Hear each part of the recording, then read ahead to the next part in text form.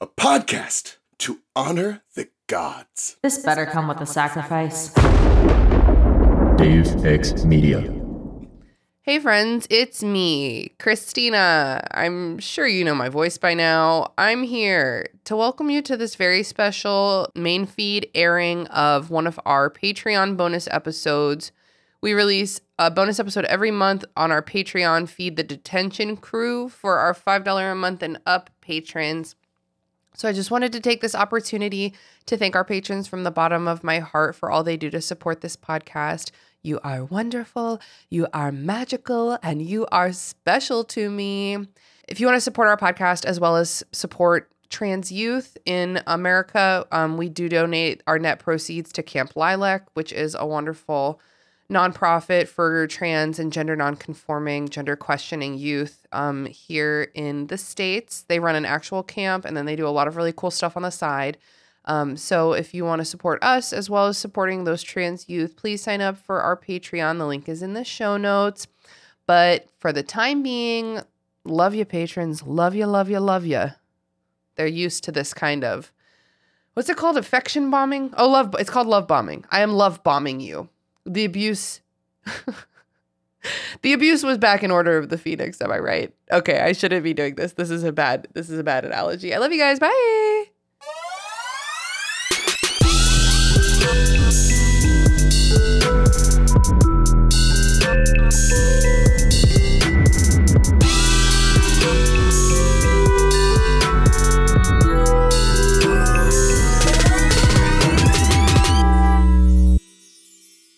Welcome to the restricted section, After Hours Detention Crew. I never remember what our Patreon show is called, actually. I think it's After Hours. After Dark.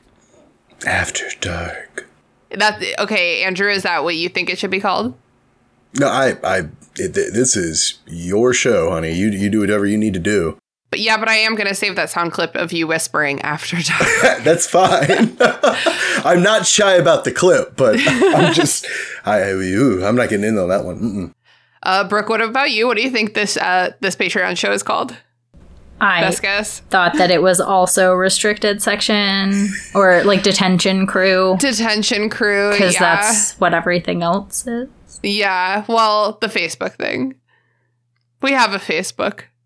It's linked in the show notes. Come join us. Anyway, this month, these are monthly episodes. We're covering Fantastic Beasts and Where to Find Them, the movie, not the little pamphlet-y book, the 2016 film about Newt Scamander, the author of the fictional book, not so fictional, because J.K. Rowling wrote it, but whatever.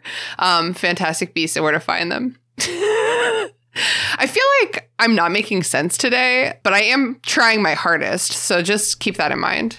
That's okay. That's important. That's all we care about. You just got to try. So do we like this movie? Yay or nay? Yeah. Yeah. I do. Yeah. And that's about the perfect reaction that we all just had, right? Like, it's not groundbreaking or amazing or fantastic, but it is fantastic. Are you joking me? It's a movie. It's Fantastic Beasts. It's a pretty good movie. So when we thought about recording this episode, I told Christina that I am willing to come on and tacitly defend this film. And I don't think most people take issue with this first installment. I think it's the second installment that where it gets pretty divisive. We may never cover it because I don't like arguing with my friends. I know the entirety of this podcast would say otherwise, but if you don't like arguing with my friends, then me and Andrew were the wrong parent for this episode. But we all like this movie, so it's going to be a really boring episode about how we all kind of just like it. It's charming. We can start off with all the things we hate about it if that helps spice it up. Yeah, I'd love to talk about Tina as well. Yep. Yep. Hate her. Hate her milquetoast persona. Hate the fact that she's like a forced protagonist. There's a really terribly shoehorned romance in at the last 5 minutes. Yeah, I consider this to be probably one of the most egregious offenses of unnecessary romance in the history of literature. They really have less chemistry than an Alabama science class. There is nothing going on between the two. Whoa. That was very funny. Yeah, and they like keep giving her really forced protagonist moments that other characters could have done just the same. Like there's this moment where she's the one who catches the like giant Akami bird in the teapot. Anyone can hold a teapot.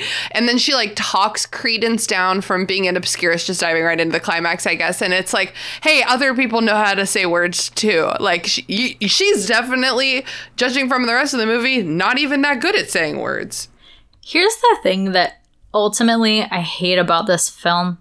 And it's just the one thing that I really hate. And it lends itself to why Tina ends up as this terrible force protagonist. And it's that it all takes place in New York City. And it simply didn't have to. Right. I would have vastly preferred a travelogue. You know what I mean? Of like different things happening.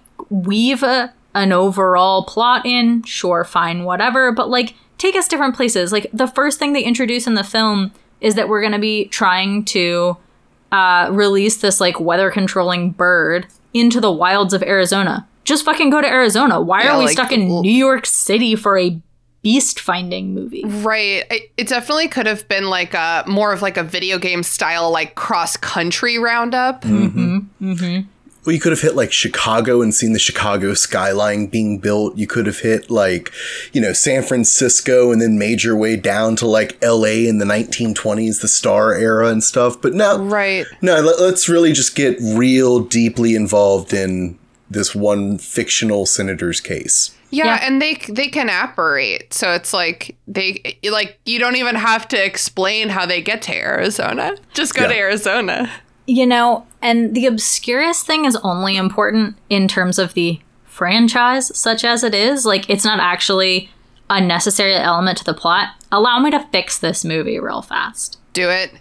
I want a 20s era mob of beast smugglers who are operating in the US, and Newt Scamander gets called in as the expert to round up and bust the mob-style beast smuggling ring. Right. And that way it really like would elevate his expertise rather than, I mean, he's framed definitely for the first part of this film as a criminal, which is, you know, that sucks, especially since he's being so obstinately like pursued by this god awful magical detective, Tina. He's also just like, he's not really, for the fact that he is absolutely an expert, he literally writes the book on this shit. Yes. He's presented as just like a hobbyist. You know what I mean? Like he's presented exactly the same as your friend who has a lot of flowers in their kitchen and you go to them for advice when your rose won't bloom, as opposed to like a top tier level researcher, which is what he should be depicted as. Yeah, I guess maybe like the book is what gave him that, you know, in like the history of his life or whatever, like the book is what gave him that authority. I don't know how the magical world does research. Ugh, that's a hell of a starter sentence. But like in the Muggle world, typically the way that this works is you get like a grant. You know what I mean? Like you're being funded by someone to do this level of sweeping research, because like hobbyists ultimately don't write definitive textbooks. Right. Well, and they even go to the extent of making note of the fact that A, he was expelled from Hogwarts, so he doesn't actually have a degree. And then B, he spent time at, well, I mean, you know what I mean, but like he doesn't even have like OWLs or anything to our knowledge, or Newts at least. Yeah. Well, he's got all the Newts. He is the Newt. He's the only Newt. But anyway, so like he did that, and then he says that he was in the war. He worked with the Rhodesian Ridgebacks or something like that. So yeah, like that's true. That is kind of in the right field, but once again in the military way. Experience. But it's just weird because it's like she's almost trying to make him, or I guess I assumed Rowling wrote something about this or some sort of the plot. She is credited as the sole writer of this film. Okay. Because like it's almost like she's trying to make him one of those like British like upper class genteel folks who would go and be like, I'm going to go to Egypt and find a pyramid, and would just like, you know, fund their own expedition where they just go and have the locals do all the work. Right? That's almost the way it comes off, as like the gentleman explorer. I support that reading, But you did bring up something that is a plot hole for me, which is, he didn't graduate from Hogwarts. And, like, what we know from Hagrid is that you just don't get to practice magic if you do. Yeah, it's a little bit of an issue. But some people, I think that some people do not pursue their newts. So I wonder if you, like, pass your owls, like, but not your newts, if you're, like, because I'm pretty sure Hagrid was booted. I actually don't know if they tell us how old he was. Well, and there's also the idea that not all expulsions are going to be the same necessarily, right? Like, it might be that if you fail in a way that's dangerous in, like, a purposeful way, right? Like attacking someone. Or if you're half giant, maybe. Right, and you supposedly sick creature. Because there's also, I mean, you can make the argument that maybe there was a very clunkily written argument there about how Newt was able to keep his wand because he comes from a good family and his brother was a hero in the war, and so he didn't lose it. And Dumbledore vouched for him. Yeah. I really love Newt in this, and I think that's like part of why, like, Tina is so constantly trying to ruin everything for Newt, both in the narrative and like stealing his limelight as the main character. And like, I think that he's such a wonderful main character. I read him as being on the autism spectrum. He is really handsome and charming, and he has like this really special, unique interest. Like, he is such a durable protagonist on his own that, like, Tina encroaching I'm like protecting my baby. I'm like, this is Newt's movie. Get the fuck out of here. I'll be honest. When part of me was thinking of, did you ever see the movie Sucker Punch back in the day? Yes, a long time ago though, but I do remember that it is very sexy to look at. Well, the main thing about Sucker Punch is, like, they made a 90-minute movie when they would have been better off making like a 25 to 30-minute movie that was just the fight scenes, right? Right. And, like, I would love a 25 to 30-minute movie that's just Newt doing shit with animals. Like, maybe he doesn't even talk. It's just him, like, doing different scenes. Kind of like what you said, Brooke. But, like, even just, not even a full movie. Just, like... Oh, my God. Like 30... an episode of, oh, my God. What? Hold on. Almost like Crocodile Hunter or something, right? But, like, magical Crocodile Hunter, but being nice. No, I was going to say, like, Mr. Rogers' Neighborhood, where he just, like, walks you around his, like... He's like, well, now we're going to go visit my friend, the Thunderbird. Right. Like, that would have been dope. I would have been fine with that. I don't know. Like, I understand, because I think the problem is what they tried to do is twofold when they should have just focused on one thing. They should have either told the story of Newt, which is not enough. There's just not enough in there of actually about him, right? They like could have done the war stuff if they wanted action-y stuff or whatever. But they could have done that, or they could have done this intro of Grindelwald. And that's what really fucks it up for me. Yeah, I just resent that he's in this film so much. Yeah. This would have worked so well as, like, a limited series. You know what I mean? Oh, yeah. Yeah, Like, because it's very, like, crimey. It definitely lends itself to a more, like, episodic nature. Mm-hmm. And I agree with everything you say about Newt, though. Like, he is... And Eddie Redmayne, I've just never seen him play a non-charming character, quite frankly. Like, well, you know, you've seen his face. I mean, he's just, like, he's a cutie pie. I have no sexual attraction to him whatsoever. Right. He's my favorite child. Yeah. Like, I just want to protect him and give him animals to take care of. Yeah, I just, like, I like him. I like him instantly. The moment that he's introduced, just, like, gently talking to an animal that's trying to break out of his suitcase, you're just like, oh, look at this guy. Like, he's just trying to live his life. Like, he's got friends in a suitcase. Like, you don't need to know anything about him. You just, like, he's so instantly likable. The other two instantly likable characters in this are Queenie and Jonathan. Is Jonathan the Muggle dude? Yeah. Yeah. I always think about my godfather. I call him Uncle Mike. He's my dad's best friend from childhood.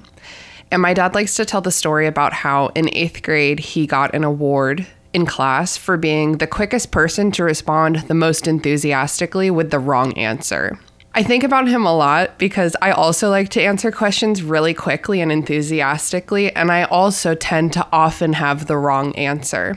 I'm going to tell you right now that I really enthusiastically asserted my expertise and said that this character's name is Jonathan for some reason.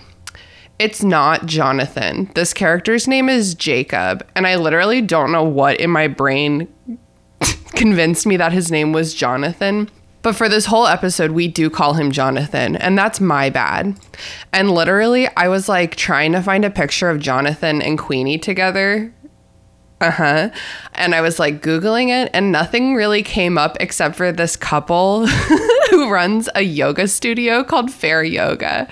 And I was like, why isn't this bringing up any Fantastic Beasts pictures? And then I dropped that in our Discord chat. I was like, hey, I was Googling Jonathan and Queenie, and then I found this yoga people. And then everyone is like, who the fuck is Jonathan? Oh, and then Claire so kindly was just like, yeah, Kowalski's name is Jacob in Fantastic Beasts. And I was like, damn. So that's the story of how I'm a fucking idiot. So just like, excuse me forever. So instantly likable. I love their love story. I love everything about them as characters. You know what? That's because they were written as characters. Tina is not a character. She's a narc. She's a bad narc. That's not a character.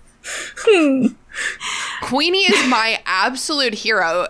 Strange men roll into her house. She's in her underwear. She's like, I am delighted to be in this moment right now.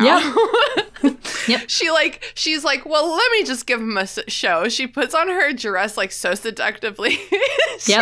She's like, I'm gonna cook him dinner too. She just like eats up that role. I just respect her so much for it. I also love that, like, this is gonna be a little bit of a feminist sidebar. So let me go. Okay.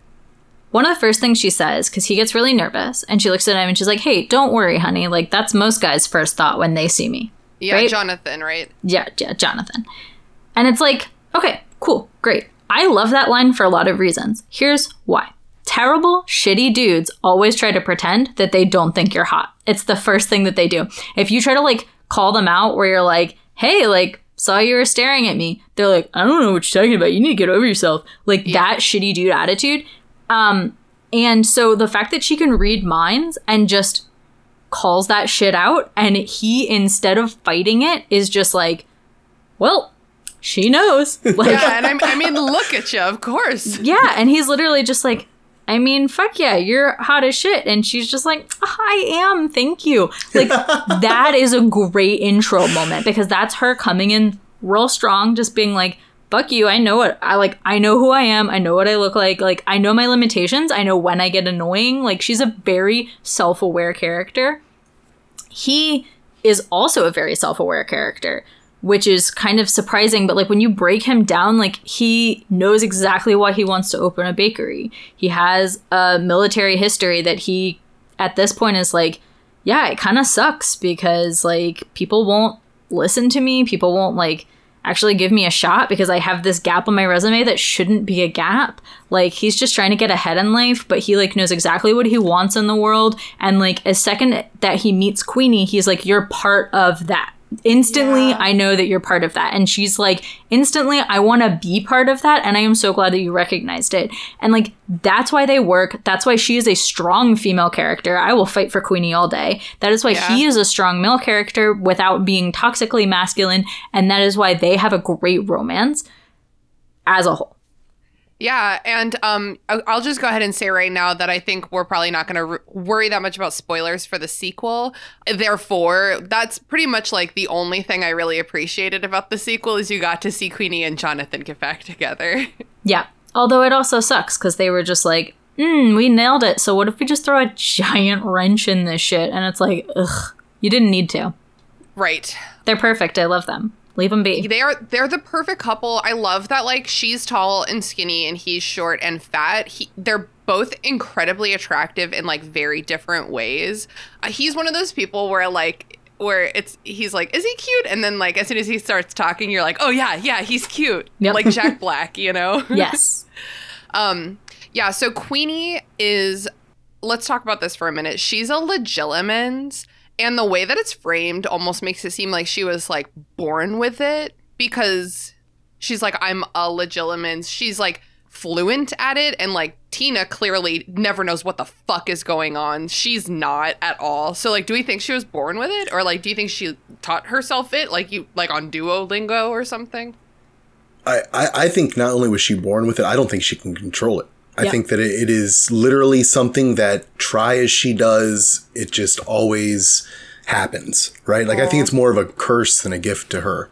Yeah. Yeah, because she makes a couple of mentions to it being a thing that she like can't help or can't turn off. She Right. does say, I think verbatim, I can't help it. Yeah. But it's like, it's your responsibility to stop bringing it up to me.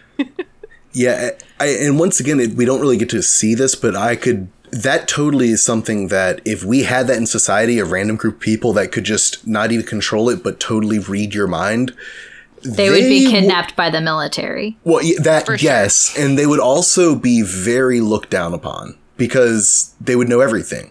I don't know that they would be looked down upon, but I think that they ultimately wouldn't have a lot of friends. I don't think they would have a lot of freedoms. I think they would not. I don't think they would have an equality to them. I think they would. Pretty much just would suck all around, Yeah. I think. Yeah. Just like poor Edward Cullen. Yeah. Yeah. So Queenie's like boyfriend thing, Jonathan, he's what the Americans call a nomad, which like gross. I hate it. I read that it's because in the 1920s when this movie was set, the word muggle in America meant marijuana. Isn't that interesting? It meant marijuana as a noun? I think so. Okay. I think this is probably one of those things that's ungoogleable after Harry Potter. I'm trying to figure out if it means like joints. So Like some muggles. a muggle is a joint. Smoke 2 muggles in the morning. I smoke two muggles at night. It sounds just as good as the original. Yeah, totes. Oh wow. Okay. I don't know. I feel like that's one of those things that I just. I'm gonna fix that for them real fast. Okay, go ahead.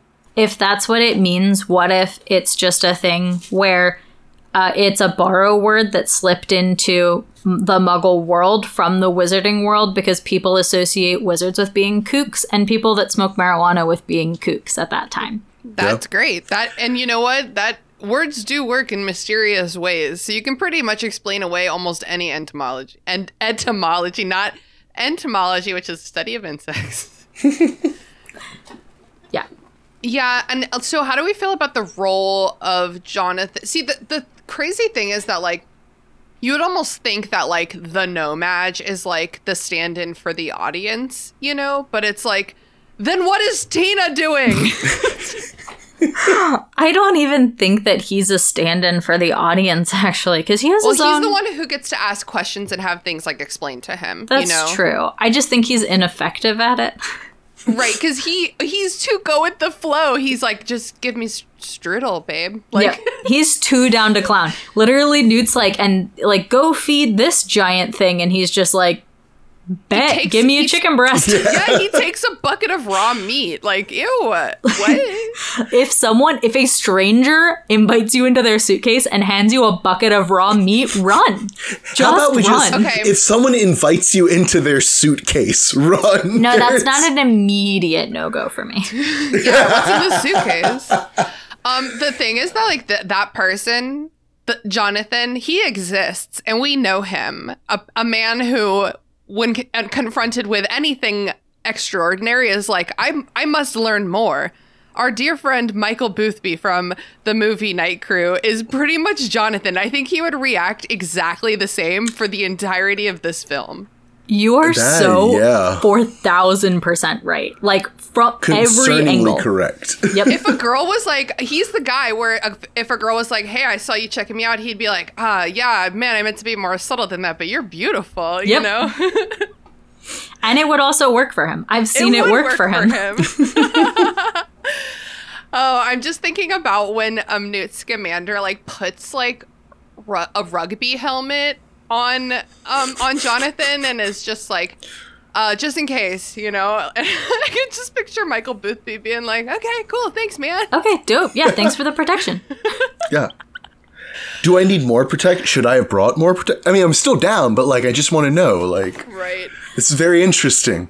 Yeah, so basically, like, the plot of this film, like, you know, I'm a book editor, and like if I received this as like a book, for example, with all of the elements and the characters, I would probably be like, let me like pay me to help you figure this out, because you have some really strong pieces here.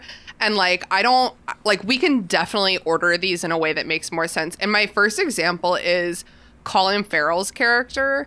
I love this villain so much. He's like obviously a villain just from the way that he like looks. He wears a long trench coat, his hair is slicked back, he talks all quiet in dark alleyways. But like, he is so weird in this film, like really incongruous. He never has any interaction with our main character, whom I maintain is Newt Scamander. Like, it's just like a weird...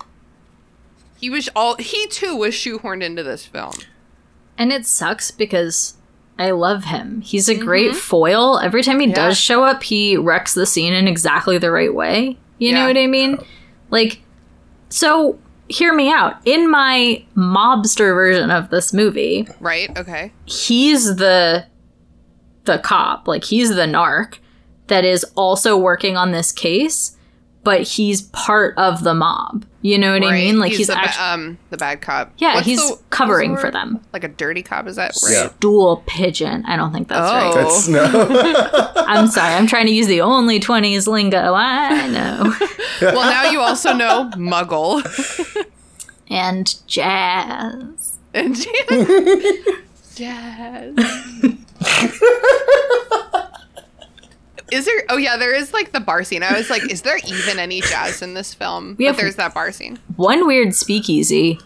Real quick question: why bother as the magical world making alcohol illegal?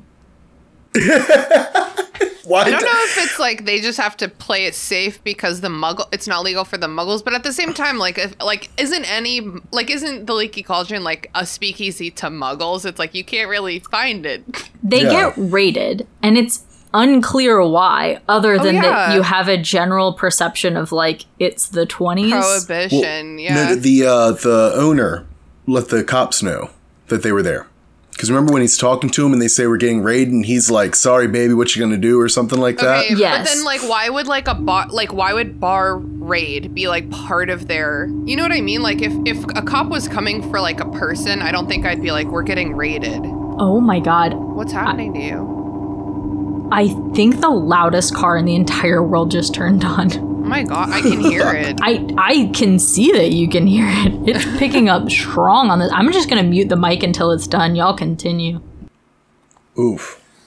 Well. Shit, what were we saying? We were talking about the prohibition. Oh, yeah. I don't know. I think they were probably just raiding for that, and because of it being a criminal hotbed, everyone there probably was doing some crime. Yeah, okay, that makes sense. So it might be a bunch of individual evacuations as opposed to one mass exodus from the location. Yeah. Can you still hear the car? No, not really. Okay, sorry. I absolutely have to bust in with the... I was gonna smoke a Muggle, then I did crime. Nice. That's it. That's my contribution.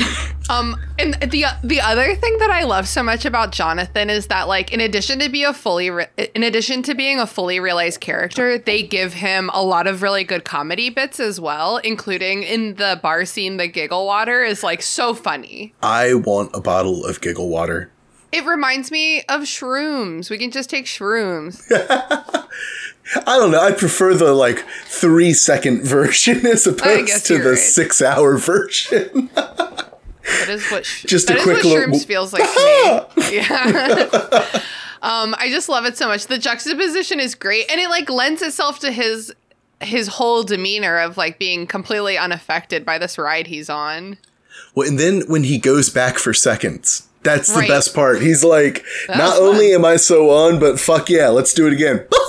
And then goes about their day. That's really missed on modern day sorority girls. Giggle water shots sound like a thing that would go over splendidly at a sorority. Oh yeah, it sounds cute. It sounds low calorie. Yes, it does sound low calorie. It also sounds like a thing that would be just delightful in a mimosa for brunch. You know what I mean? Oh my god, a little giglosa. Yeah, so you're just taking a little sip and giggling with your gal pals. But then, like, you start fighting, so you're like, hey, bitch, I told you needed to get me that dress back in time for my date last night. I don't think I dislike my female friends as much as you. Well, I'm pretending I'm 10 years younger and in a sorority. That's fair. Yeah, so kind of like hand in hand with talking about the Colin Farrell character is Credence, who is the hottest man with the absolute most god-awful haircut. The worst haircut. He's a very hot human being. You can't tell. You really I know, can't it's tell. actually impossible. Men, if you ever want, actually anyone, you know what, this goes for anyone. If you ever want a study in how a haircut can change your entire face and persona, it's this movie. It's true. Yeah. So okay, what do we make of Credence? How do we like because he really ends up being like the whole point of the movie. And that's unfortunate. Yep. Because I understand wanting the idea of an Obscurus out there. Like, I understand that the big bad wants to harness that power. That I can get. But to then make... Because it's almost like she's trying to ham-fist this, like, well, what if Harry Potter wasn't cared about by the government of Britain? What if Dumbledore hadn't been there? He would have been this guy. Or some bullshit like that. Because, like, there's no need for the film. It's just like a poor, horrible, all things bad with no Hogwarts version of Harry. Yeah. I think I like the Credence subplot. Like, I think the notion of like repressed magic turning into this unstoppable force is like very interesting. Yeah. Again, a really strong piece that doesn't fit quite right. Right. I wish that he had been like one detail of the story rather than like the grand finale. I wish that, like every other Obscurus they had mentioned, he was a child. Yeah. I mean, throughout the film, his like sister, who is like maybe like a 10-year-old girl, is like the red herring. Like the most fucking like ham-fisted red herring of my life. Just like, look at this girl. Look how she walks. So weird. Like, she's full of magic, but indoctrinated into a cult that hates magic. And it's like, okay, like, I guess it's her. So like, would we have preferred it be her? Yep. Yeah, that would have been better. Easy, yes. Here's the thing. The only thing you gain by making him an adult, so from a plot sense, you gain the red herring thing, which is not that important. The only other thing that you gain is a sense of a conscience, like this war of him being like, I know enough, like I know better than to be causing this kind of destruction. Like, I know that I'm killing. I know this is bad. You also get that in an 8-year-old. And I think it's actually more interesting in a child because it's more explosive and it's more in line with the way that children behave. Like, it's totally normal for kids to throw temper tantrums, even up until they're 10, on things that are kind of nonsense. So I just like it better if it's a kid. I think it has more interesting moral implications and it makes more sense with the way that it even works in the plot for it to be a child instead of an adult. I think they didn't want to deal with a child actor. Which, I mean, the actress who plays his younger sister is, like, not a bad child actress. She's really good at acting like a funless, soulless, like, anti-magic bitch child. I think that kind of back to Andrew's point a little bit, it's a Harry Potter, like, backlash decision. Yeah. Where you're watching the first movie and you're like, 11-year-olds, rough, man. And like, you're like, let's not do that again. You know what I mean? Yeah, I do. The thing is that I really enjoy Credence's dynamic with Colin Farrell's character, whom I can't remember because he's just Colin Farrell. But here's the thing, like, Colin Farrell isn't just Colin Farrell. Like, I just can't remember the guy's name. Let's talk about Johnny fucking Depp, dude. Because in this movie, he plays Johnny fucking Depp. And like albino Johnny Depp. Yeah, albino Johnny Depp. He almost reminds me of like if Johnny Depp had wandered into Narnia and become like the consort to the Ice White Queen. Witch. Yeah, the White Witch. Yeah. Here's the thing: we get such a small taste of Johnny Depp at the very end of this film. It just like the reveal doesn't It's so insignificant. It doesn't feel earned at all. I hate it immediately. Yeah, I hate it immediately. It's so significant because that's the whole point of the fucking movie, is to get to that one scene.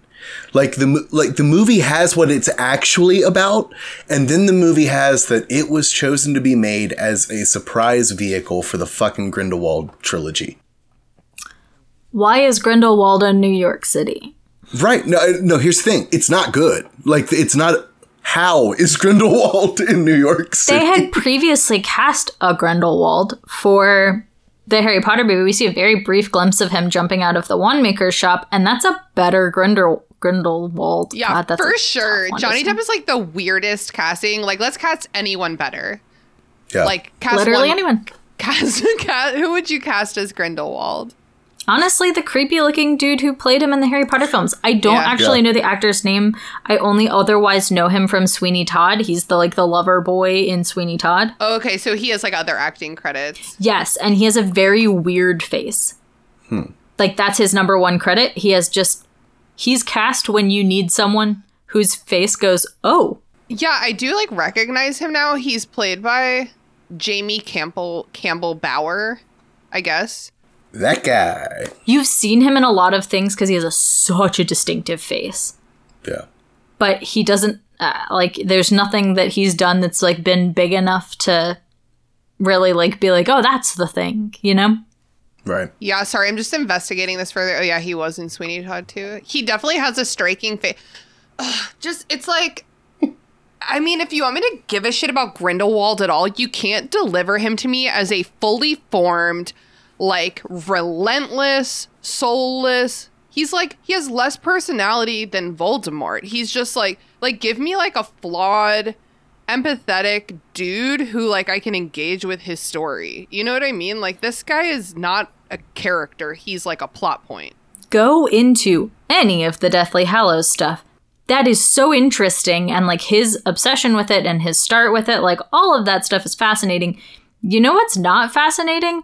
Watching someone that you really like as a villain pursuing an alternative plot point for an entire film, only to at the end be revealed as, you know, someone else you're supposed to care about, and it makes it not at all work as a standalone film, not just in terms of like the universe, but in terms of like this as a potential series. Right. It's like if you're like drafting a book, you know, like and you're like, I hope this is going to be the first in a series. You don't do this, because what if it's fucking not the first in a series? What if no one wants to publish anything again? But that's Harry Potter money. They're like, they're going to publish this whole 5-film series. Yeah, so. This was supposed to be, hold on, you didn't hit that enough. This is supposed to be 5 fucking films. I know, Brooke told me this yesterday and I screamed and I was like, damn, I should have saved that reaction to do live on the podcast. What in the fuck are you doing for 5 movies? Yeah, I definitely am just like not gonna financially support that kind of choice.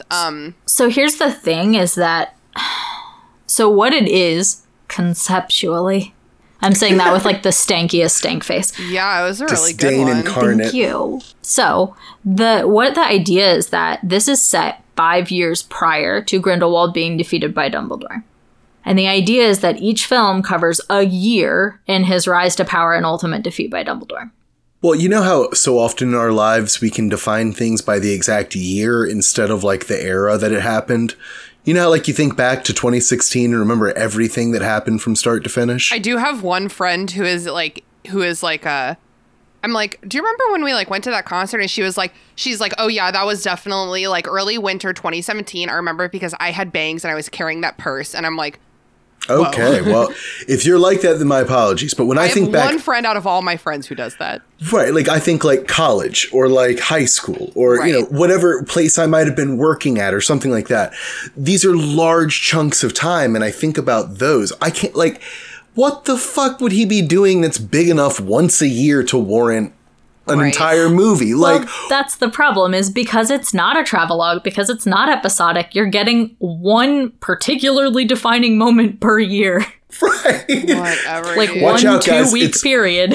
Y'all, it's early fall. This is when Grindelwald does his thing. Like, we know we've got 9 months that he's not going to do shit and he's just going to build up. To be fair, that's how the entire Harry Potter series I was works, and just no True. one's ever called it out. But there's enough like school bullshit. Like the school year is what makes it so you can stretch those books out into like it takes the whole year every year. For me personally, if this is supposed to be a series about Grindelwald, you need to start with a strong hook to make me give a shit about Grindelwald, right? And like this film doesn't do that. This film gives me a lot of feelings about every other character in the world besides Grindelwald. What would have been a great hook to Grindelwald is if the first time I meet him, he is like sitting with his best friend Dumbledore talking maybe a little too closely over a piece of paper or something. Like, give me something where, like, don't be like, grand reveal, and I am the villain, Grindelwald. It's like, make me, like, figure out who he is for myself and, like, see how he is and, like, knowing where he's gonna go, you know? And then, like, let that play out. I want to see their lovers quarrel. Like, I want to see them. I want to start the Grindelwald story with the moment they split. Yes, that's the only like them splitting would have been like should have been the finale of the first Grindelwald film. You know what I mean? It has no place in a Fantastic Beasts film. It's so weirdly shoehorned. It is so shoehorned, in fact, that you could have swapped out all of the Beast stuff with the other book, which is the Quidditch Through the Ages, and just made this a Quidditch movie and it wouldn't have changed a damn thing. Absolutely. I'm actually thinking about how for a while there, Star Wars was releasing a trilogy episode and then a one-off episode in alternating. Every other year, So, like, release the first Grindelwald film, then release the Fantastic Beasts film, release the second Grindelwald film, release the Quidditch Through the Ages film. You know, like, they don't have to be connected. They're trying to do everything at once, and yet they're being lazy about it. Well, and part of it, too, is, and this is the part that frustrates me the most, is they've been so locked within like about 100-year frame in this franchise, right? Like they need to do what Star Wars did and just go like 2,000 years ago. Just Take us say to fuck the all. Founders. Yeah, there's so much we could do with this. Or not even the founder. Like do a complete generation that no one knows anything. Right. And you can tell whatever fucking story you want. Yeah, and like there's a way to artfully do Easter eggs that isn't like, let's shoehorn every possible element from the original series into this new thing. Right. And like the coolest thing is the further you go back, the more you can imply that like wizards changed the direction of human history. Right? Because if you're going back to like the time of the Romans, you can say whatever the fuck you want. Like, yes, there will be historical things that go against you, but you can probably find shit that's like worded with weird things about magic. Well, you know? It's also fantasy, so make up a different history. I would love to have seen, like, the dragon tamers of the East. Show us, like, you know, like, literally anything. But here's the thing is, like, once again, I don't dislike this movie. I just dislike that they shoehorned it into a larger franchise. Like, as a standalone film, if you cut that Grindelwald bit off the end and you remove Tina completely, it's a fun, great movie. I really enjoy seeing all these magical creatures. I don't actually need to know any more about them than we do. Right, no, for sure. Just let me look at them. Good job. We find out exactly enough. Blow all your budget on CGI. Don't even worry about a named actor. You don't need them. Yeah. Yeah, I mean, I think that, like, the face level surface plot is extremely fun. It's, like, a very video gamey, like, monster of the moment type thing. It's like, and now we have to get this thing. And then here's the obstacle. And then now we got the thing. And it's a different obstacle this time. And now we got the next thing, you know? And that's fun, you know? And, like, as a standalone, that could have been very fun. How about this? How about Planet Earth, but just for magical creatures? An hour and a half, narrated by Stephen Fry, where he's just like, and here we have the, you know, Erumpet. Watch out, don't get too close to the hole. You know, just magical British man tells magical stories about magical creatures for an hour and a half. I would have been so in. I could have had the entire plot of this film take place in Newt's suitcase. Yeah. Like, have something. That would have been so funny if, like, the whole thing takes place and then, like, at the end you learn you were in a suitcase the whole time. Yeah. Like, have something escape in the suitcase. Like, have someone that, like, smuggled themselves in the suitcase. Like, yeah, because you can do everything with the suitcase. Like, it could be much bigger than what we saw. Yep. Because New York City adds nothing to this plot. Yeah, like, and I mean, like, as an American, I don't value being shown Americans. No. Like, one of the most charming parts of the Harry Potter series is that it's British. I don't want to learn about magical Congress. That you made magic sound deeply uninteresting. Congratulations. I kind of wanted to learn about Magical Congress. Well, here's my problem with it is like, instead of, if you were going to show us what the American wizarding world looks like, if that's the point, show us that. Yeah. Don't just bring it up all the time in one-off lines that we never hear about again. They bring up the magical school, Ilvermore, or whatever it is. Ilvermorny. And they're literally just like, yep, lob that in there, and it's gone. Like, Yeah, and it's gone. we don't learn anything about it. And, like, I would rather know more or know nothing. Right. Yeah. Yeah. I really hate just, like, here's a parallel. Did you ever wonder if Americans also had this? Gosh darn it, they do. Not only do they have it, well, actually, yeah, that's all we're going to say. That's all we're going to move on. Yeah, it's definitely, like, highly reactive to the Harry Potter series in every way. You know what it ends up being like is that scene from Love Actually where the English guy goes to America and he just shows up in fucking Wisconsin and goes to a bar and it's a bunch of American girls just pointing at things and giggling when he says it in a British accent. Yeah. Yeah. It's literally just like, what do you call that? And he's like, bottle. And they're like, bottle. And then they get to table and he's like, table. And they go, it's pretty much the same. Like, that's how everything in the American wizarding world is handled in this movie. Yeah. Yeah, it's like when Tina first is like, what, was that guy a nomad? It's like almost delivered like a joke. Like, we're supposed to be like, now what the heck is a nomad? That's a new and different term I'm interested about. Yeah, and like 0 out of 10 on them arguing about it later. Yeah, for sure. They're like, you're a nomad. And he's like, what's a nomad? And they're like, non-magic. And then he's like, or a muggle. And they're like, you and your silly British words. It's a nomad. I'm like, I don't care about like this. how people talk. Like how people talk. Did anyone else have an issue with the reckless abandon police seem to just walk up to people in America and grab them and apparate with them? Yeah, that's incredibly alarming. Because, like, even Dumbledore is like, now hold on tight, Harry. We're gonna do this together. And they're just like, yoink, and just, it seems unnecessarily dangerous. Does anyone besides Tina do it, or is it just fucking Tina fucking shit up? Because she does it a couple times, but, like, does Colin do it? Colin Farrell does it a few times as well. He's an asshole. No. I don't think you're supposed to. So the villain and the main support character. It's literally done with the same amount of blasé as, to once again make a Twilight reference, like Edward just swooping in and, like, displacing people. Or, like, any of the vampires just displacing people. And it's like, yeah, no one seems to react to how fucking alarming that is. Yeah, extremely alarming. Especially if you end up somewhere like a roof. If you're mid-stride and all of a sudden you're walking off a roof. I can barely just be mid-stride by itself. I would fall every time. Yeah, for sure.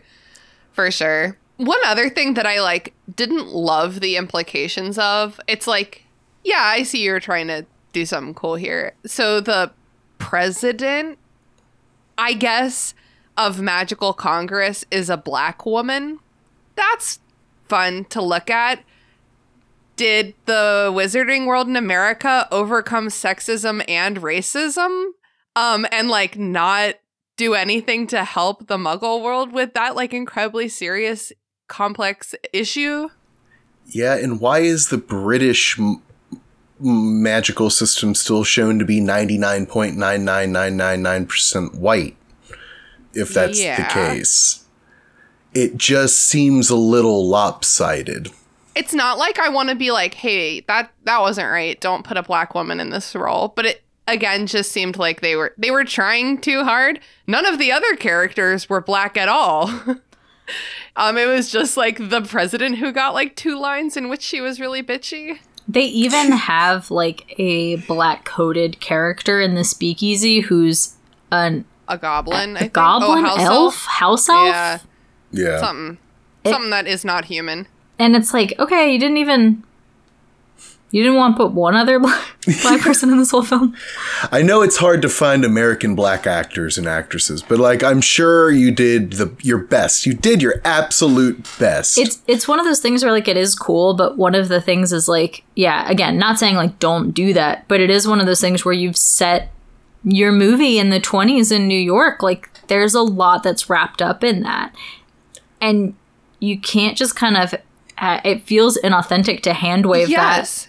Yeah, it feels totally inauthentic. Like, don't make the shitty president the only black character. Give us like a really good, well-developed black main character who's talking about these issues. Show us a variety of people of color functioning in the ministry so that we at least get this understanding of like, hey, the Wizarding World doesn't have this divide because it is just all white people and then one black president. Yeah, like all of the ministry like extras are just like the most white suit wearing, just like bank manager type.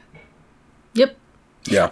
There were like, you just can't pretend like it's not even a consideration when you've set your film in the 20s in New York City.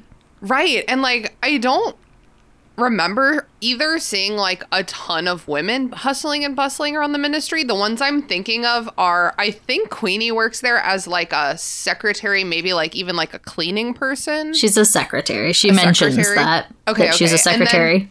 The only other women I remember seeing are the two executioners, which like we should probably talk about that. Well, and they're played off as more of nurses. Nurses, yeah. So they're like super. Oh, honey. Well, actually, women. there's a that's another weirdly chosen black person is the executioner. Yeah, you're right. Nurse. That was a black woman. One of them. I think that they're patterned on like mental institutions at the time. Like it felt very lobotomy-esque the way that they handled it. Ministry. Why do they have that in the ministry? No, I'm so sorry. Magical Congress. Yeah.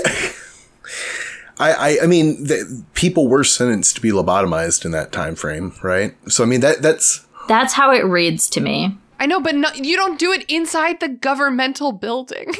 I mean, all asylums were state-run at the time. But you didn't do it in the Capitol building. In the courthouse building, is what you're saying. Yeah. Well, once again, they've got to consolidate their space, right? Because they are not, they're magical and they got to keep secrecy and all that. So, I mean, like, it does actually kind of track to me that all the departments of magical, because like St. Mungo's it's different than the ministry, but it's played as pretty close by at least. Like, but I don't know. The issue is like that works for the UK because it's a small, densely populated country. Right. The US isn't. Right, for sure. Also, there's more, there's like more spare room in America for sure. Like, why are you in New York City? Like, go to northern New York where there's just room and there aren't people trying to wander into your buildings. But anyway, so basically at some point Tina and Newt get sentenced to death by Grindelwald. Is that right? Yep. Yep. Okay. And they get taken down to this room that reminded me of, this whole scene reminds me of an Austin Powers scene, where they're like, they like enchant Tina so that she like looks down into this basin of water and she like, they take a memory out of her brain. And so she's like seeing her mom in her childhood. And she's like, I want to go to that. And so she like gets in this chair that dentist floats. chair. Yeah, a bad dentist chair from that like floats over the hallucination water. Well, like, it's It's a pensieve. It's like a pensieve, but it's made built out of with acid. Yes, it's an acid pensieve. And like, why is the chair involved? Why not just let her jump right into the water? Like, why? It's so stupid. It's a boiling a lobster scenario. You just gotta lower it in slowly. This is the 1920s. You know that the person who produces those chairs has an exclusive contract with the senator, that they paid a lot of money to get that contract. There's a reason that you use the dentist chair every time. I want to know how often they use the system. Exactly. It's like a giant room to be wasted on this. And like, you see why it reminds me of Austin Powers, because it's like, this seems deeply unnecessarily escapable. Yeah. They also like have full-time staff members who apparently just escort people down and kill them. Like Kindly grandmother types. like you didn't have to like call them in. They were already there.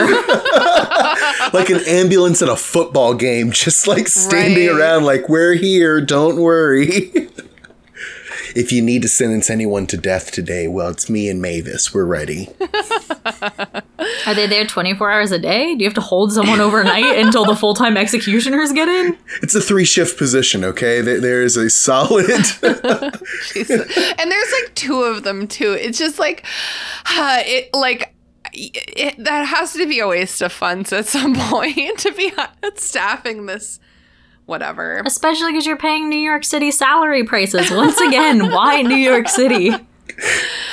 I don't fucking know why New York City. Like, I cannot explain it.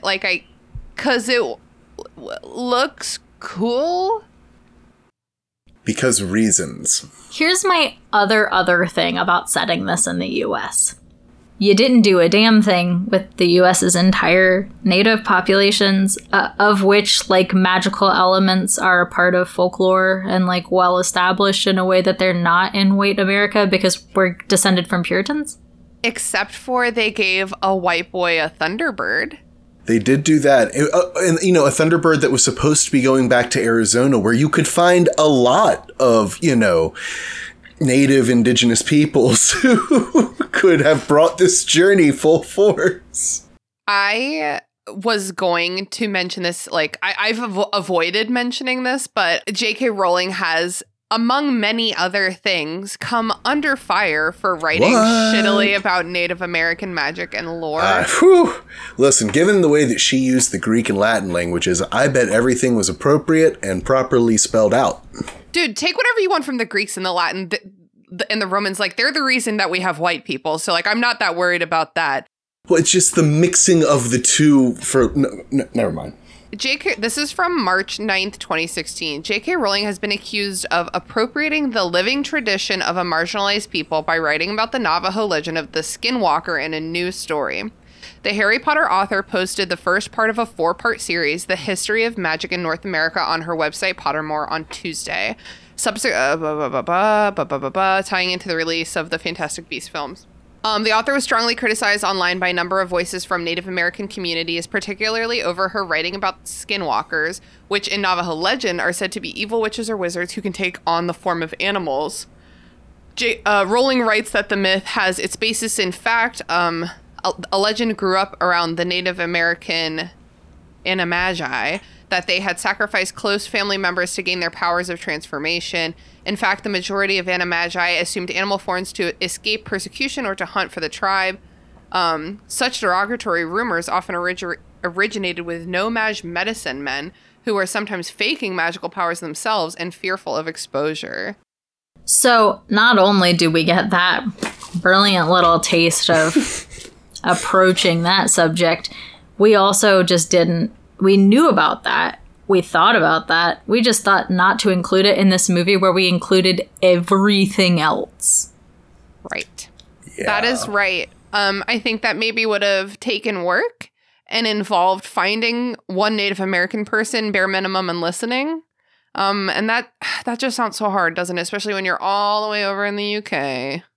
Well, and I think one of J.K. Rowling's biggest weaknesses, and there are many to choose from, but she is one of those people who, if she thinks she's correct, she believes that there's no reason to doubt her.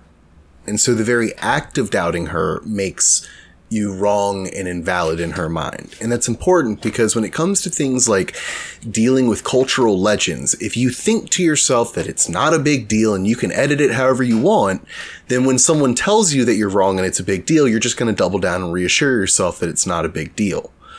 Because, like, she kind of did that with a lot of myths all over the world. But the problem is that they didn't get enough attention. And then also the cultures might just not, have the knowledge of what she's doing. But that's what she does. She just doesn't give a shit. She makes it her own and makes it like, this will work better for my story. And it's never been a big deal because it's been, shit. Because I am white and I'm from white people. Yeah. Well, the other issue is just that, like, people really love to shit on America. I get it. There's a lot of shit that we get wrong. That being said, we're also an incredibly beautiful, shockingly diverse country with a bunch of different historical traditions all woven into one. And if you take on writing something that is meant to encompass America as a whole, it's a goddamn shame to a crime to not engage with all of it. Right. Yeah. It so very much reads like someone who does not live here being like, well, what, like if I wrote a book set in the UK, it might just be set in London because that's a place I know in the UK. But it's like if Hogwarts was also in London. You know what I Right, mean? exactly. Where it's like everything's in New York City, right? Everything. I think technically Ilvermorny is supposed to be set in Massachusetts, but they don't go there during this movie, so it doesn't matter. Yeah, but it's one of those things where it's just like there's so much. There's so much of America, and like, yeah, it just continually comes off as someone who didn't care about American history, doesn't actually care about American geography, doesn't care about anything. American mythos, American native people, nothing. And then just was like, what do we know about America? New York City. Great. Right. Pop it in New York City. Prohibition. That was dumb of them. Yep. Prohibition. We hated that. Cops, and mostly bad ones. Make sure that there's a bad cop. Bad cop. Bad cop. Bad The cop. subway. Oh, Subway. I love the Subway. Oh, and we've got immigrants with dreams, right? A Polish man who wants to make his grandmammy's bakery. And we're not going to acknowledge the fact that it was not going to happen for him because of the things outside of his control, because he got it in the end. His magical friend gave him the magical silver eggshells that allowed him to get it. Which, here's so the that's thing. a success story. I have no problem with that because I love that he wants to open a bakery based on his grandmother's recipes, and that is a beautiful plot line, and I love everything about it. But yeah, you're just not. It's once again a thing that's just like tossed on in there instead of like teased out or explored in any meaningful way. Yeah. Right. If a Polish man with a dream was like the worst offense in this film, that'd be fine. But it's just the cherry on top of a lot of other really half-baked things. So let's circle back. I want to be sure to end this episode with, what did we enjoy about this? So I'd like to just kind of talk about the magical creatures themselves for a little bit, because they're quite fun and we haven't really gotten the opportunity to explore them. I think the one that we did mention, we've mentioned the Thunderbird, of course, which is like, that's cool. That's fun to watch. Cultural appropriation aside, he is a magical creature named Frank the Thunderbird. Do I love the way that they use him to make obliviating rain? I don't love that, but I do love that he gets to fly away home. Here's the thing. If all Thunderbirds can make obliviating rain, then like, how do people remember anything? Yeah, and like, I don't buy it from like a magical science perspective that you could like make that happen as a wizard to a Thunderbird. It's also a thing where it's like so specific. What they like, how does it erase just memories of wizards that happened right now? And also, what about anyone who was literally just watching out of a window? Right, and like it shows people inside apartments experiencing the obliviation, and like some people only need like 10 minutes obliviated, but some people like Jonathan needs like 3 days of his life obliviated. Like, what is What is happening? A lot of very uncomfortable things. I did want to talk about that. Like, how do we feel about the film's choice to obliviate Jonathan at the end? 0 out of 10. I wanted Queenie to protect him. I know. Yeah. Just don't do that. No one's watching you. Yep.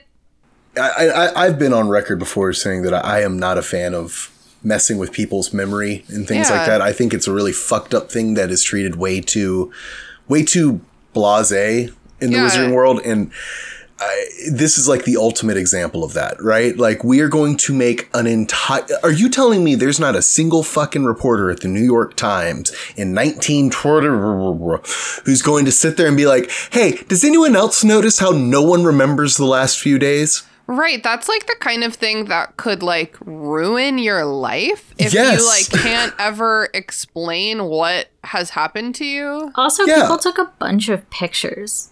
Yeah, okay. Yeah. Like, Okay, so I guess we can't talk about it too much and we hate it. So we Yes. want him to be with Queenie. So back to fun magical creatures. Right. I love every single scene where we're just chasing the Niffler. Quite frankly, it works for Niffler. me. Dude, give me a whole TV show like Zaboomafoo, but instead of a lemur or whatever, right? A lemur? Yep. Just make Nelly it, the Niffler. yeah, make it a Niffler. It's just so fun. And it's fun because it also plays on like weird 20s tropes of like jewel thieves and bank robbers. You know what I Yeah, mean? It's thematically appropriate and like completely adorable and also extraordinarily ridiculous because it can carry like 30 times its body weight in jewels in like this magical pouch. And its weight is unaffected. No, his weight is affected. There's a point where we see him and he's just like so fat in a bank vault, just trying to stuff love more that. diamonds in. I love Well, it. like he's like having trouble stuffing him, but then Newt just picks him up and shakes him, right? Which, like, with the number of gold bars that fall out, that like lifting him this far would have been an act of incredible strength. You're talking like of several hundred pounds of Niffler. To be Newt fair, Swole. Newt is taking care of like a lot of magical creatures and does a lot of crazy shit to do that. I imagine he has farm boy strength. True. Oh yeah, I read a trivia fact that said that they filmed one shirtless scene of Eddie Redmayne showing off his magical creature scars, and he like really apparently bulked up for that scene, and then they cut it. Here's the thing. A bulked Eddie Redmayne is still No, I know. he's not a beefcake. And that's okay. Like I don't think anyone wants him to be a beefcake. No, for surely not. I don't think he went full Chris Hemsworth on this. I think he was like, wow, any definition would be nice if they're gonna film me shirtless. He's just like, oh, a sweet baby. No one needs that. Well, and so he has like ongoing relationships with this Niffler is like his like ongoing he's incorrigible. I love that so much. It's so cute. And then there's the Bowtruckle that also is like a persistent presence in the film.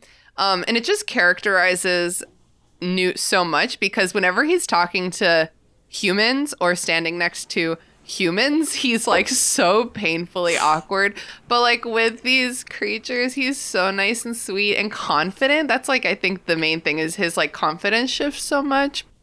Him confidently doing the mating dance for the what is that called? The like rhino. Erumpent. The Erumpent. The rumpant. Kinda Erumpent. hot. Yes. It's just so delightful that he's Yeah. like observed this creature enough that he can like replicate this very complicated mating dance. Well, and I'm sure you know that for a split second he's like, well, Jonathan's gonna think this is completely ridiculous, but I must commit. Yep.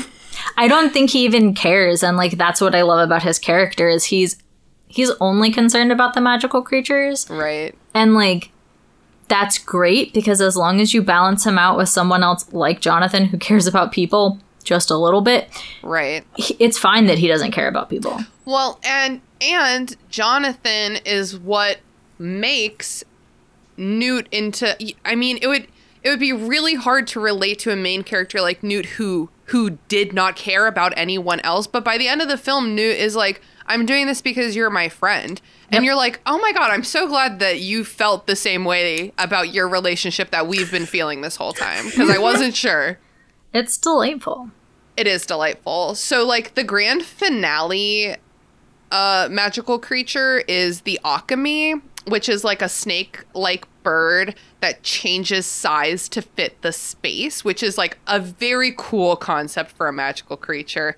When it escapes from Newt, it breaks into a Macy's and takes up a department store. So it is like bigger than a dragon. And absolutely terrifying. What happens if one gets outside? Dude, I don't know. And like I kept telling myself like, okay, I guess Newt has some kind of a spell in his suitcase because they're just out in the open in But- his Yeah. suitcase. Like I think it has to be in a contained space in order to do that, because we see it invisibly going through New York City, and it's like stealing a lollipop and like doing other little things. That's the demi-guys, the monkey thing. The nanny that's taking care of the... Right. Oh, because we see the Akemi get into like a tower at one point and then just like... you see the tail. So I wonder if like whatever size it is, that's the size it stays until it finds another container. So like if you had like taken the roof off of that Macy's, it would have unleashed a nightmare into the world. like a dragon is a terrifying concept. It's gigantic. It can really fuck you up in a lot of ways without even knowing that you're near it. But like put a bird face on it and like that is my nightmare. Put a bird on it. See, I think it's really cute. No, I hated it. It was so scary. I don't see it as scary at all. But part of the reason is like, it's hard to see anything as scary when you're viewing all of these creatures through Newt's eyes and expertise. Yeah. It's true, but there is that like split second when they're like, okay, we need a bug and a teapot, and they need to put the bug in the teapot. The Akemi will go in the teapot, and we'll be like to get the bug, and we'll become the size of the teapot. And there's that split second when they find the roach and they hold it up, and like everything stills, and the bird is just like staring, and that freaked me out. That is scary. Tina, I really hate to contradict you here, but you messed up a critical line, because what they actually said was, we need someone to expertly hold this teapot in a way that is significantly different than any other character could hold this teapot. We need the protagonist teapot. Tina, do you have us? The protagonist teapot sounds like a literary term that should exist. I don't know what it means, but... Johnson, your paper's weak. You're just using a protagonist teapot. Like, we've all seen it all before. The Mary Sues are using the protagonist teapot. Yeah, so, I mean, we don't get to spend nearly enough time with the demi-guys, but, like, I love that creature. That character. Yeah, I would say like full character. It's a mind-reading monkey. I don't know. It's got soulful eyes. Like, give me a whole season of this Fantastic Beasts show about the demi-guys, because here's the thing. If I picked up a book and I read it and it was like, this is about this character and his pet demi-guys, I would be like, congrats, well done. I guess you came up with a forever plot generator in this demi-guys. And so I would have been like, that's kind of lazy to invent like a forever plot maker. But on the flip side, in this film, this creature does nothing. Like, there's so much more that this creature should and could be doing to this plot. Also, I want to see it interact with Queenie. I want Queenie to be reading his mind as he's seeing the future, and I want them to develop a friendship because they both have this, like, weird, like, psychological thing that they can't control that really dictates the way that people interact with them. They didn't address that at all. Is she even in that scene? She doesn't. She is. Oh, yeah, because she's in the the one corner. Who, like, kicks the thing and starts the thing. She doesn't do a ton, which is fine. So she kicks a Christmas ball and Christmas ball. Sets all of this off, but if she can read minds, shouldn't she have seen that? She can't read the future. But I know, but if she can read the demi-guys' mind, wow. Maybe it doesn't work on animals? I want it to, though, because I want them to have a friendship. Right. Maybe the reason that she steps on it is because she's reading the mind and is seeing the vision and doesn't realize that she's actively moving and stepping on it at that time. Oh, or maybe she's like, it's the only way. Yeah, this is the way. This is the way. And then, like, the whole subplot with Newt and this Obscurus from Africa, is that right? Yeah, this is uncomfortable. Sudan, thank you. Yeah, it's so basically, as we mentioned, like, in this world, when a magical person doesn't get magical training, they can be, like, so repressed that they start turning into this, like, unstoppable magical, like, raw force. Seems that they develop a secondary creature that is just a house for their uncontrolled magic. Yeah. And it seems to only come about to them physically? Yes, that's why it's able to be separated. Yeah. But doesn't Credence disappear when... I mean, when we see wizards do the shadow speed run version of whatchamacallit, apparating, they kind of disappear in the same way. I think it's a similar thing where you just kind of go non-corporeal and... Because Newt has an Obscura that was separated from its host that ultimately died. I know. So to me, I was like, oh, he like took it away from her and she fucking died because they're not supposed to be separated. That's like how I felt. No, I think that the Obscurus eats you regardless. Yeah, I think it it's killed the parasitic. girl and, it builds and builds and builds, and then... And it is important that they note that it's not just uncontrolled magic, it's actively repressed magic. Right, Which yeah. is I think it's an important difference. But it comes out in uncontrollable outbursts, pretty much, of just like raw, just violence. like explosive violence. Yeah. So like, is it weird?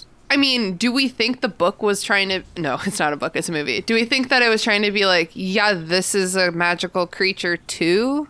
I think that Newt's the only one that sees it that way because I get the impression he's the only one that has ever separated that energy from its host. Yeah. And that's why it's Gotcha. like unusual because he says like, hey, you can't touch that bubble. If you pop that bubble, like it'll also die. So Right. like, I think he has kind of progressed the science and that he's realized that these are two entities, one of which is feeding on the other. Yeah. So that is a really cool concept that I would love explored more thoroughly in its own film. Well, and I'm not crazy here, right? It's supposed to be like a metaphor for like trauma, right? Like if you have the trauma inside of you and you repress it and push it down and actively try and, fight it, it'll come out in these bursts of rage that might eventually overtake you and like... Right. Yeah. Yeah. And was it too heavy-handed that like the character... If I'm getting the reference that easily, yes, it was too heavy-handed. like just like what if we also beat the character who has an Obscurus? Honestly, like, I would have settled for an exploration of that in a flashback as opposed to just being told. I think that's a continuous problem that the movie runs into where it tells you things instead of showing you things. You know what? How that could have been resolved is if you give Newt his own trilogy to really explore a comprehensive plot that belongs to him. Yeah. Yeah. And then you can get really into this very interesting stuff. You can watch him have a scientific breakthrough with the Obscurus. Like, oh. But I forgot we were supposed to be trying to end this and end it on a good note. So what's everybody's favorite scene? Do you want to do that? I love when Queenie and Jonathan meet. It's my favorite scene. I think it's just so charming and they hit every note just right and the actors are just crushing it. Oh, I love it. It's great. What about you, Andrew? I think mine is when Jonathan goes into the suitcase the first time, and it's just Yeah. that, like, oh my god, but like Brooke said, he's just so like, I'm down. Whatever this is, I'm in. It's awesome. Right. Yeah. I think my favorite moment would be like one split second before that when Newt goes into the suitcase and Jonathan is just like, ha! Yeah. And like there's like a bunch of really small Jonathan moments that I love. I just love everything about him, which leads me nicely into my next question. Who's your favorite character? I think that Jonathan and Queenie are tied for me, but like Jonathan, you gotta admire a guy like that, he's great. For me, Queenie just edges him out a little bit just because I love her poise on top of it all. I don't know. I love the way that she's portrayed. Absolutely. What about you, Andrew? I think Queenie is just the same, just a little, like, just a short little bit edges him out. Yeah, nobody picked Newt, but but that's not to say anything against Newt. He's just not quite as colorful as the rest of these characters. I see Newt, Queenie, and Jonathan as a delightful trio. Yeah, absolutely. And I mentioned this earlier, but we didn't really have the opportunity to touch on it. I mean, do you think that Newt's supposed to be an autistic character? Yes. Even if he wasn't written that way, he was performed that way, would be my answer. Yeah, for sure. I think that's so cool, and that's another reason why I'm like, Tina doesn't need to be the protagonist of this film. Nope. Yeah, I love him, dude. I just rooted for him the whole time, when he was being illegal, being a little rude. I'm like, good for you, dude. You're doing really important things, and I'm so proud of you. Do we want to like rate this film on 1 to 10 just to like take us home? Probably like a 6 for me. It's a delightful, easy watch. Goes down easy. Love it. But I hate that it turned into a series. I like this as a single film. For sure. And like, obviously, even if it was a single film, we did have notes. Mm-hmm. Yeah. That's why I think I would give it I would give it a 7.5 if you don't pay attention.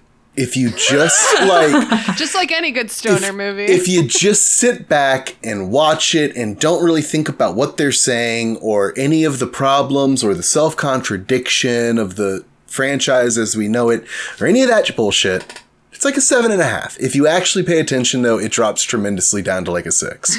Yeah. Like, it's fine. It's fine. But semicolon, it's fun. Yeah. It's fun. It's fine. Yeah. Like, yeah, I would probably also give it a 7. I think it is tragic that I am really into every single moment of this film until the climax. I'm like, oh yeah, I don't like the rest of this. I'm going to check out now. Yep. That sucks. That's not how movies work. But the whole rest of the movie up until the climax, I'm pretty cool with that. Like, I'm into it. And even, like, you could have just faded to black as soon as... As soon as Credence takes his obscurial form once more and I just let him close the film out there, I'm like, there he goes. You've ruined the world. New York City did not recover.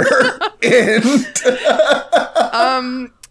I really enjoy it. I like watching it, but yeah, you should write a story in a way that makes the viewer care about your resolution.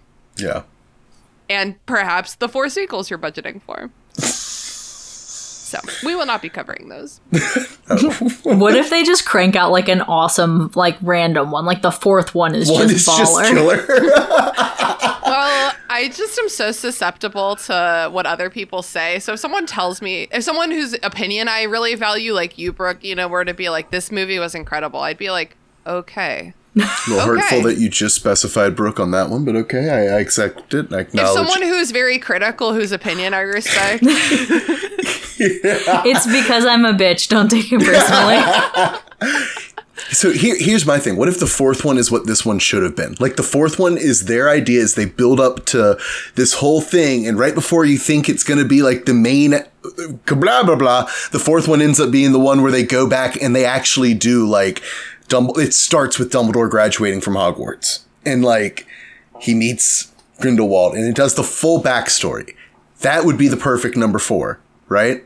Well, I just would be like, why was it written? Why did they do it in Star Wars order? Because they wanted to and they could.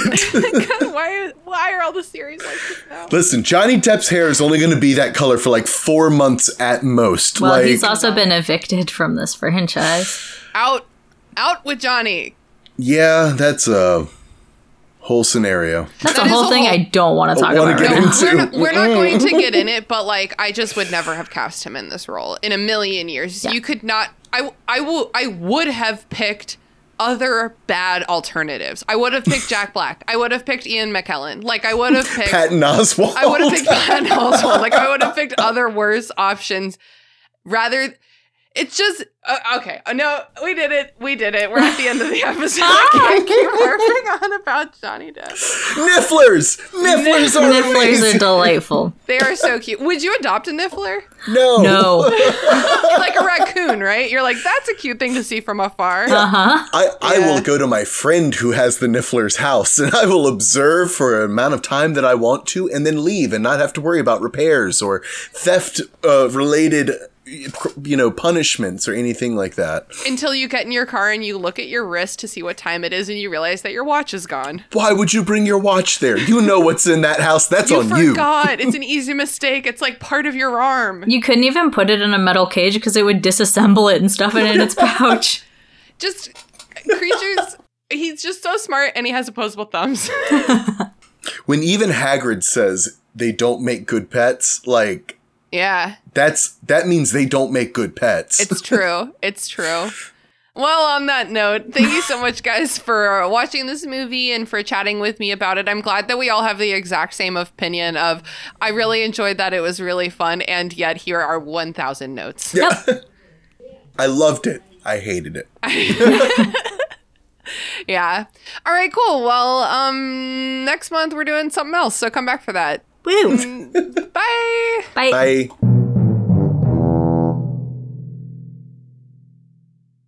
Thank you so much for being a patron of the restricted section. It's because of you that these bonus episodes even exist. Our theme music was written and performed by Ryan Kahn and remixed by Zenit Music Studio. Our logo was designed by Michael Hardison. If you're listening to this episode, the odds are good that you're already connected to us online, but if you're not, come find us on Discord, Facebook, Twitter, Instagram, and I think that's it. Thanks for supporting the restricted section.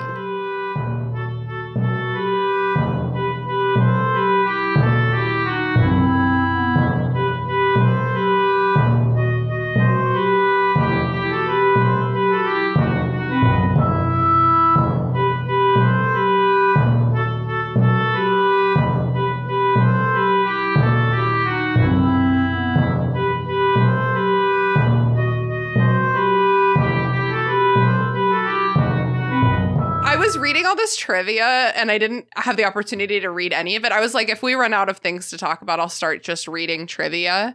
I'm just going to start reading some of them. Eddie Redmayne originally auditioned for the role of Tom Riddle for Chamber of Secrets. He also auditioned for the role of Kylo Ren and admitted publicly that he did not do well. Eddie Redmayne cut his wig himself. The hairdresser of the film believed that Newt would often need to groom on ships and other less than ideal circumstances and wouldn't have cared about making it look nice. So it says Hammond handed a bewildered Redmayne a pair of rusty kitchen scissors and instructed him to use a nearby closet. This is the first Harry Potter film to win an Academy Award, the best costume design, which is weird to me. I also meant to say that it has the Rotten Tomatoes score is 74 and the audience score is 79. And I don't think I've ever seen two scores so close. Everyone else has the exact same opinion as us. It's fine, but it's fun. It's fun, but it's fine.